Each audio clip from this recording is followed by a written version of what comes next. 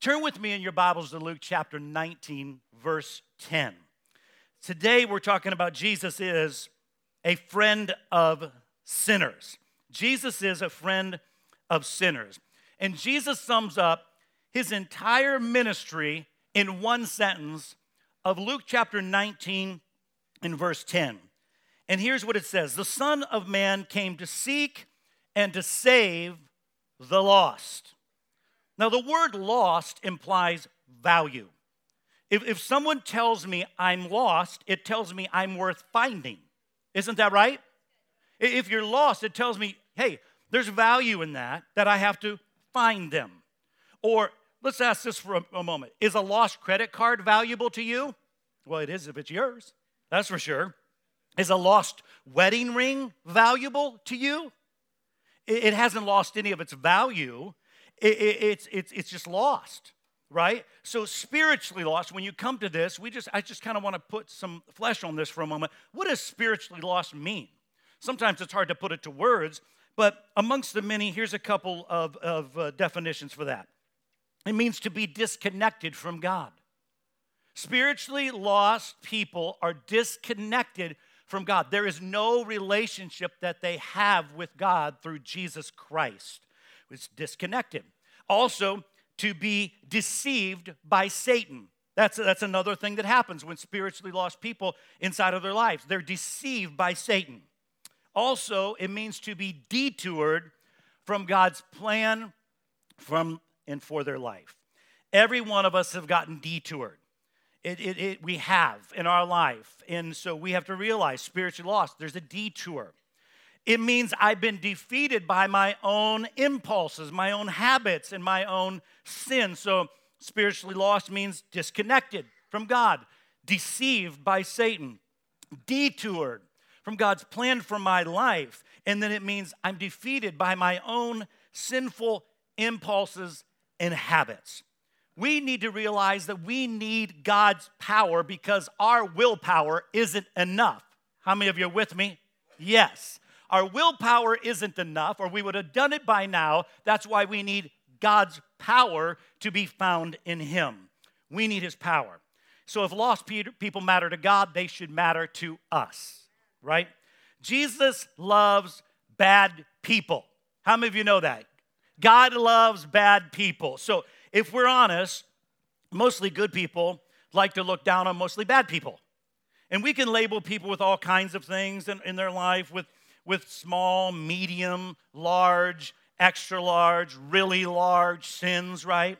You can't find anywhere in the Bible where God distinguishes between categories of sin. You can't show it to me. I can't show it to you. But know this, to God, all sin is equally evil, but all sinners are equally lovable. Did you get that? I'm going to say that again. To God, all sin is equally evil. All sinners are equally lovable. Now, let me say this. Sins have different consequences, but God calls sin, sin. And Jesus was willing to accept anyone, no matter who they were, to love anybody. Nowhere is this more evident than in the life of Zacchaeus.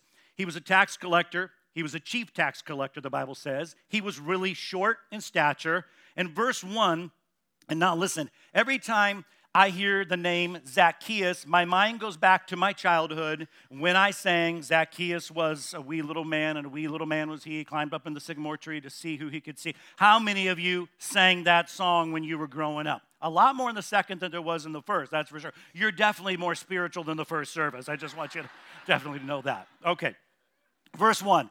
Jesus entered Jericho and made his way through the town.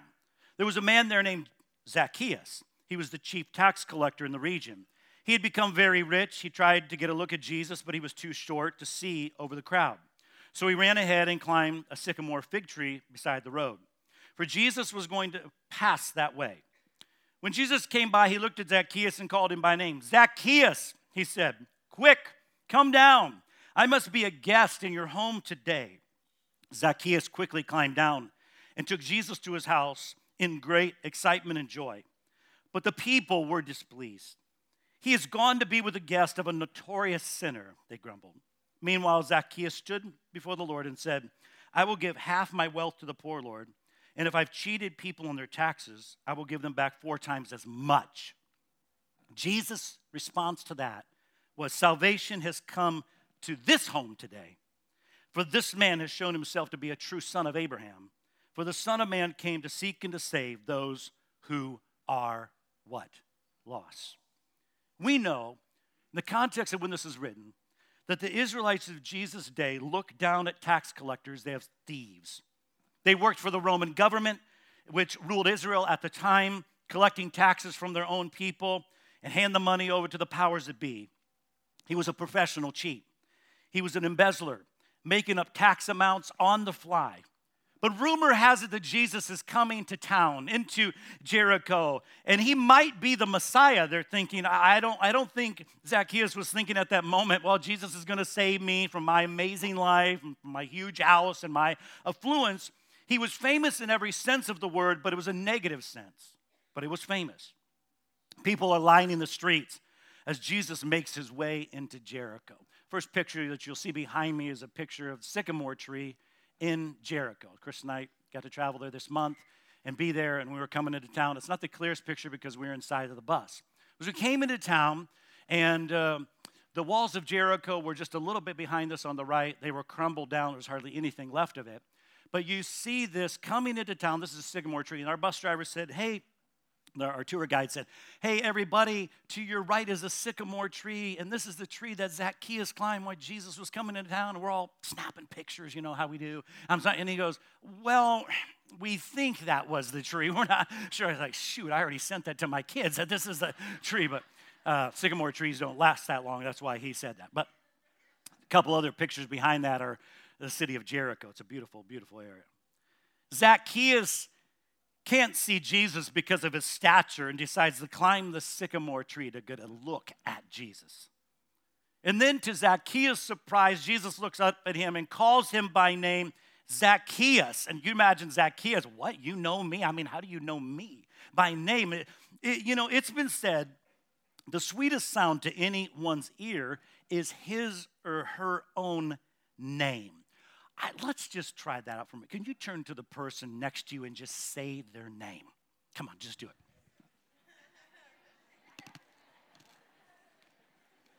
Now, if you don't know their name, this is church. It's okay to ask their name. So we do that here. I'm glad you're here. I mean, wasn't that special? I mean, yes. It's been said that sweetest sound is somebody saying your name. That's amazing. Wow, you're known. Right? You're known. So Zacchaeus hurried down here. Come on, I'm headed right now to your house. And we don't know what their conversation was because the Bible doesn't tell us what it was. But where other people didn't care about Zacchaeus, Jesus did. And we realize that he was rejected by men. He is infamous. He is notorious. And Jesus knows everything about him, but doesn't reject him. And after this conversation, we see with Jesus, Zacchaeus can't contain himself any longer, proclaims, I'm changing everything. That's what the text says. I'm changing everything, Jesus. That's powerful. I'm changing everything. I'm going to start giving my money away. Matter of fact, half of my money is going to the poor, those that don't have much. And then he says, anybody that I've ever cheated, I'm going to pay them back 4 times what I stole. What are we saying this? A moment with Jesus changes absolutely everything in our lives. That I could stand up here and speak for 30 or 35 minutes and you might not be changed. But just a moment in Jesus' presence changes absolutely everything in our lives. If you're with me, say amen. That's true. Jesus changes everything. I pray today in our time of praise and worship that you came in contact with Jesus and you sensed his presence and you are changed because you can be changed. You ever wondered what Jesus said that afternoon that changed a lifelong taker into a lavish giver?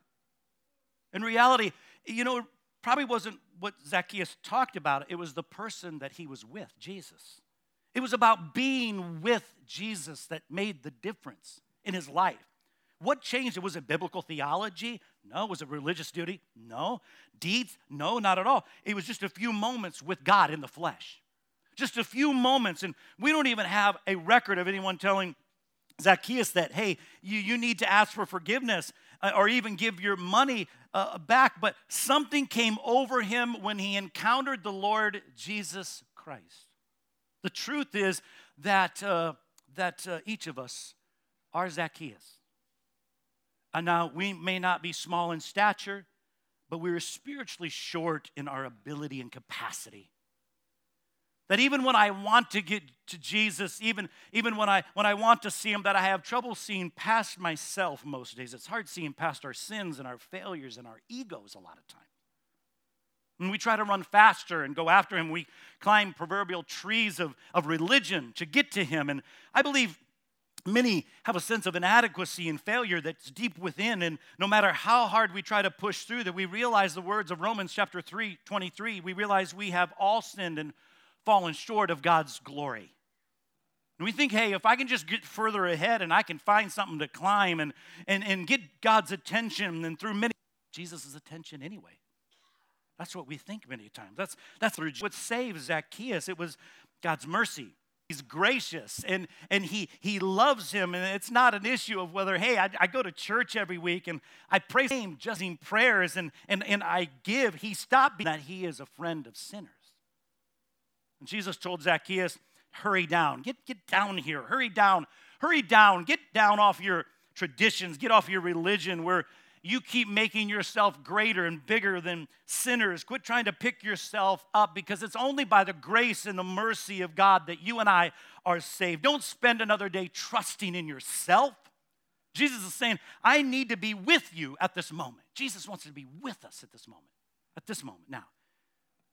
And it's in that moment that Zacchaeus comes to the conclusion that day, and he's proclaimed, it came out of him, I'm changing everything, Jesus. I am changing everything about me at this moment with your help, because I came in contact with you, and that's powerful. But just as Zacchaeus makes that proclamation, I am changing everything, Jesus, then Jesus makes a proclamation over him. Today, it says, can you say that with me? Today, let's say it again. Today, salvation has come to this house, Jesus said. Zacchaeus is the son of Abraham. I want to encourage you to think about today what you are proclaiming about the Lord Jesus Christ, and watch what Jesus wants to proclaim over you. Imagine how Zacchaeus must have been stunned of this proclamation.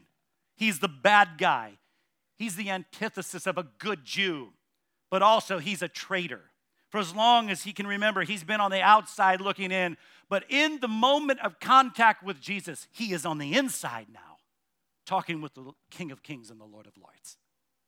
Jesus changed the spiritual scenery in just a moment. I believe Jesus is still in the business of changing the spiritual sceneries of our life. Amen? Imagine the look of his friends' faces. If there's hope for him, there has to be hope for me. How many of you ever said that about somebody that you know? No, I know you're not going to raise your hand, are you? Like, man, if there's hope for them, there's got to be hope for me, because they are terrible, right? We know that. Jesus summed up his entire life mission after this account. He says, I'm here to find and help lost people. That's why I have come to this earth. That's why I've come. I pray that the church never loses the simplicity of the gospel of why Jesus came and why each and every one of us are here as Christ followers, that we are here to find and to help lost people. Let's not forget why the doors are open on this church and churches in the world and America and throughout the Shenandoah Valley today. But that is why we are here. It's to help find lost people that are in need of Jesus. I just encourage you for a moment. Would you think about somebody that's lost spiritually in your life that you know? Whether it could be your spouse. It could be your son or daughter. It could be a relative today, somebody that's next to you, your desk at school. It could be a teacher, a principal, coworker. Would you put their name in there? As Jesus said, my life's mission is this. I'm here to help find Tim. I'm here to find Tom. I'm here to help find the student sitting next to me, Margaret. and help lost people. Put their name in there. That's Jesus' life mission. It's our life mission as Christ followers.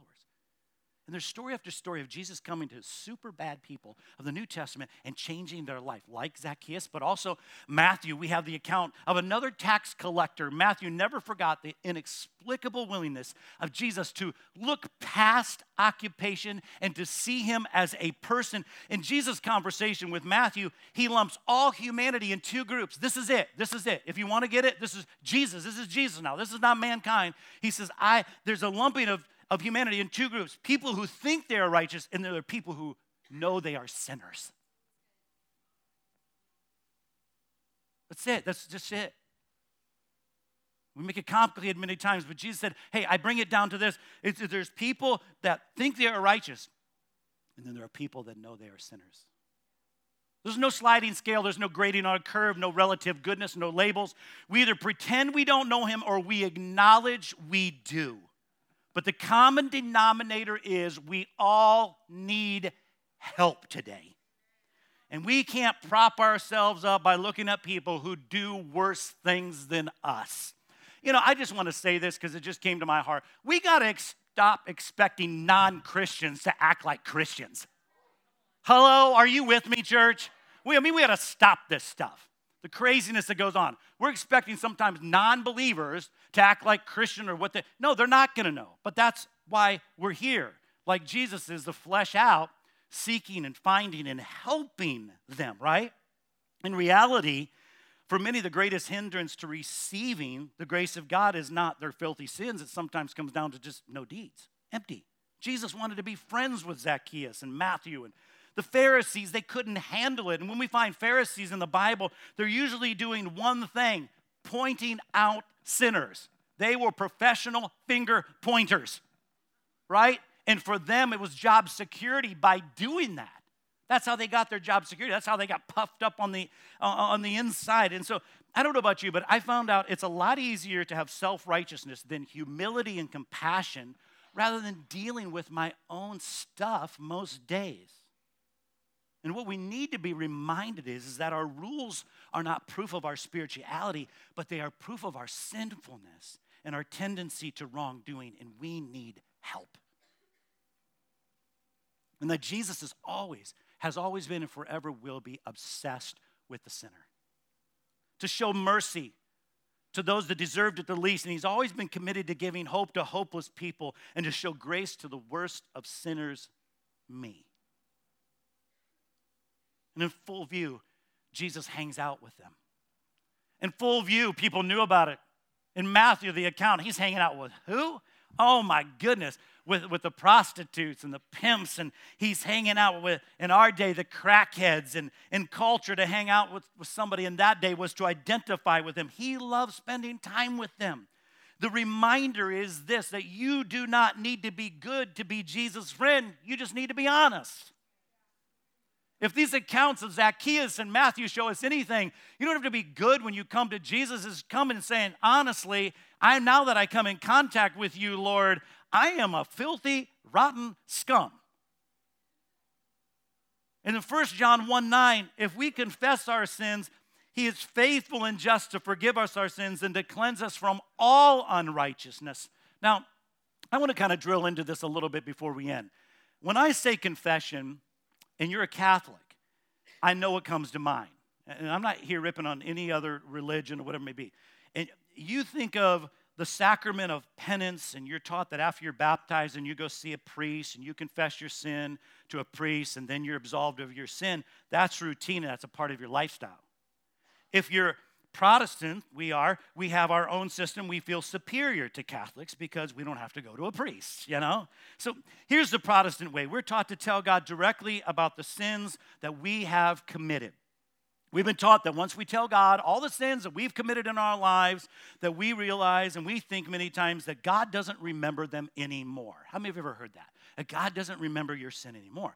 And basically what we've done is we've unloaded our sin bucket and we take our empty sin bucket back with us into the week, and we fill it up again with sin, And then we say, oh, God, I feel so terrible, and now I got to empty my sin bucket. And somehow that we have been taught that God magically forgets our sin, and we feel superior to the Catholics because we think that we have a better system, don't we? I know I'm picking on everybody. I'm just kind of leveling the playing field today because this is God's word. In all religious systems, Protestant, Baptist, Lutheran, in all these systems, there's a way in which people try to outsmart God. And we think God is so dumb that once I confess my sins, and we think once I confess them, he forgets them, right? He's going to forget it, and we confess the same things over and over again, and God's like, oh, you got me there, right? We think about it. And here's the problem with that. Trying to outsmart God is sin. So if you're doing this, you're dishonoring God. If you're a Catholic, you know this confession system didn't show up until about 600 AD. And it began as penance. We've heard this word. Where did we get the word penance? Repentance is where it began. Repentance, it's way worse than penance. Repent is like, don't do it anymore. I like penance better than repentance, right? I mean, it just seems easier. So I want to do it some more. But repentance is that complete change. Check this out.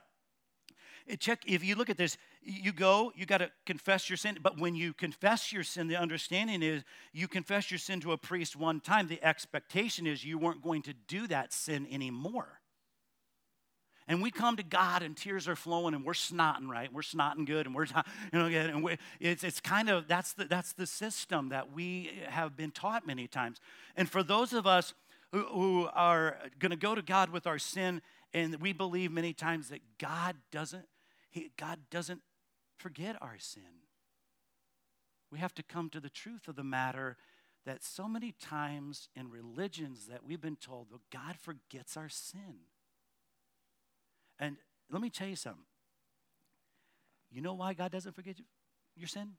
Because your mama won't allow him to forget your sin. And your ex-wife, she's not going to allow God to forget about your sin. And your ex-friends are not going to allow God to forget your sin. All right, you got me now, right? So there's a half a dozen people talking about your sin, and God's like, he did? She did? I forgot all about that. Right? God doesn't forget your sin. He forgives your sin. And there are a couple scripture verses that gets kind of twisted in people's mind. And here's how we know God doesn't forget your sin and mine, just because we confess it. Remember this Old Testament story about King David and, don't say her name. Don't say her name, just in case God's forgotten. The Bible documents sin, right? God knows the story of David and Bathsheba. Do you think that's the only sin God hasn't forgotten? No, God doesn't forget your sin. See, I point that all out into this huge arena of confusion when it comes to the area of confession. Somewhere along the line that we begin to believe, and I begin to believe, and I'm not sure where it came from, somehow the reason we confess, the point of confession is to relieve our guilt or to relieve our conscience. So over time, what happens is it becomes all about me. I don't feel good about me, and I feel like there's something between me and you, God, and how do I get rid of this guilt? Well, I got to confess it, and I will confess my sins to you, and now I confess my sins to a priest, and I'm going to feel better, and I'm going to get on my knees, and I'm going to confess, and somehow we think confession is all about guilt relief, that it's all about clearing our conscience.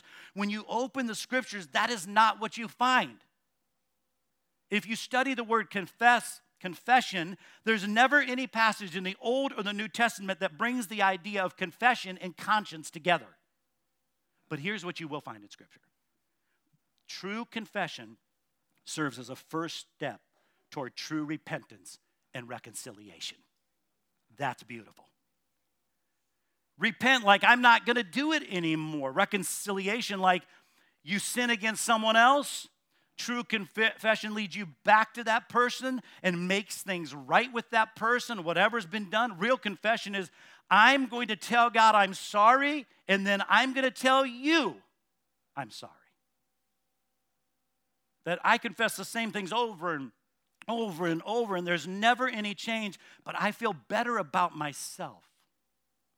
But when you embrace confession and confessing the way that Jesus taught, it's threatening, but what happens is it results in change, which is the ultimate goal of confession.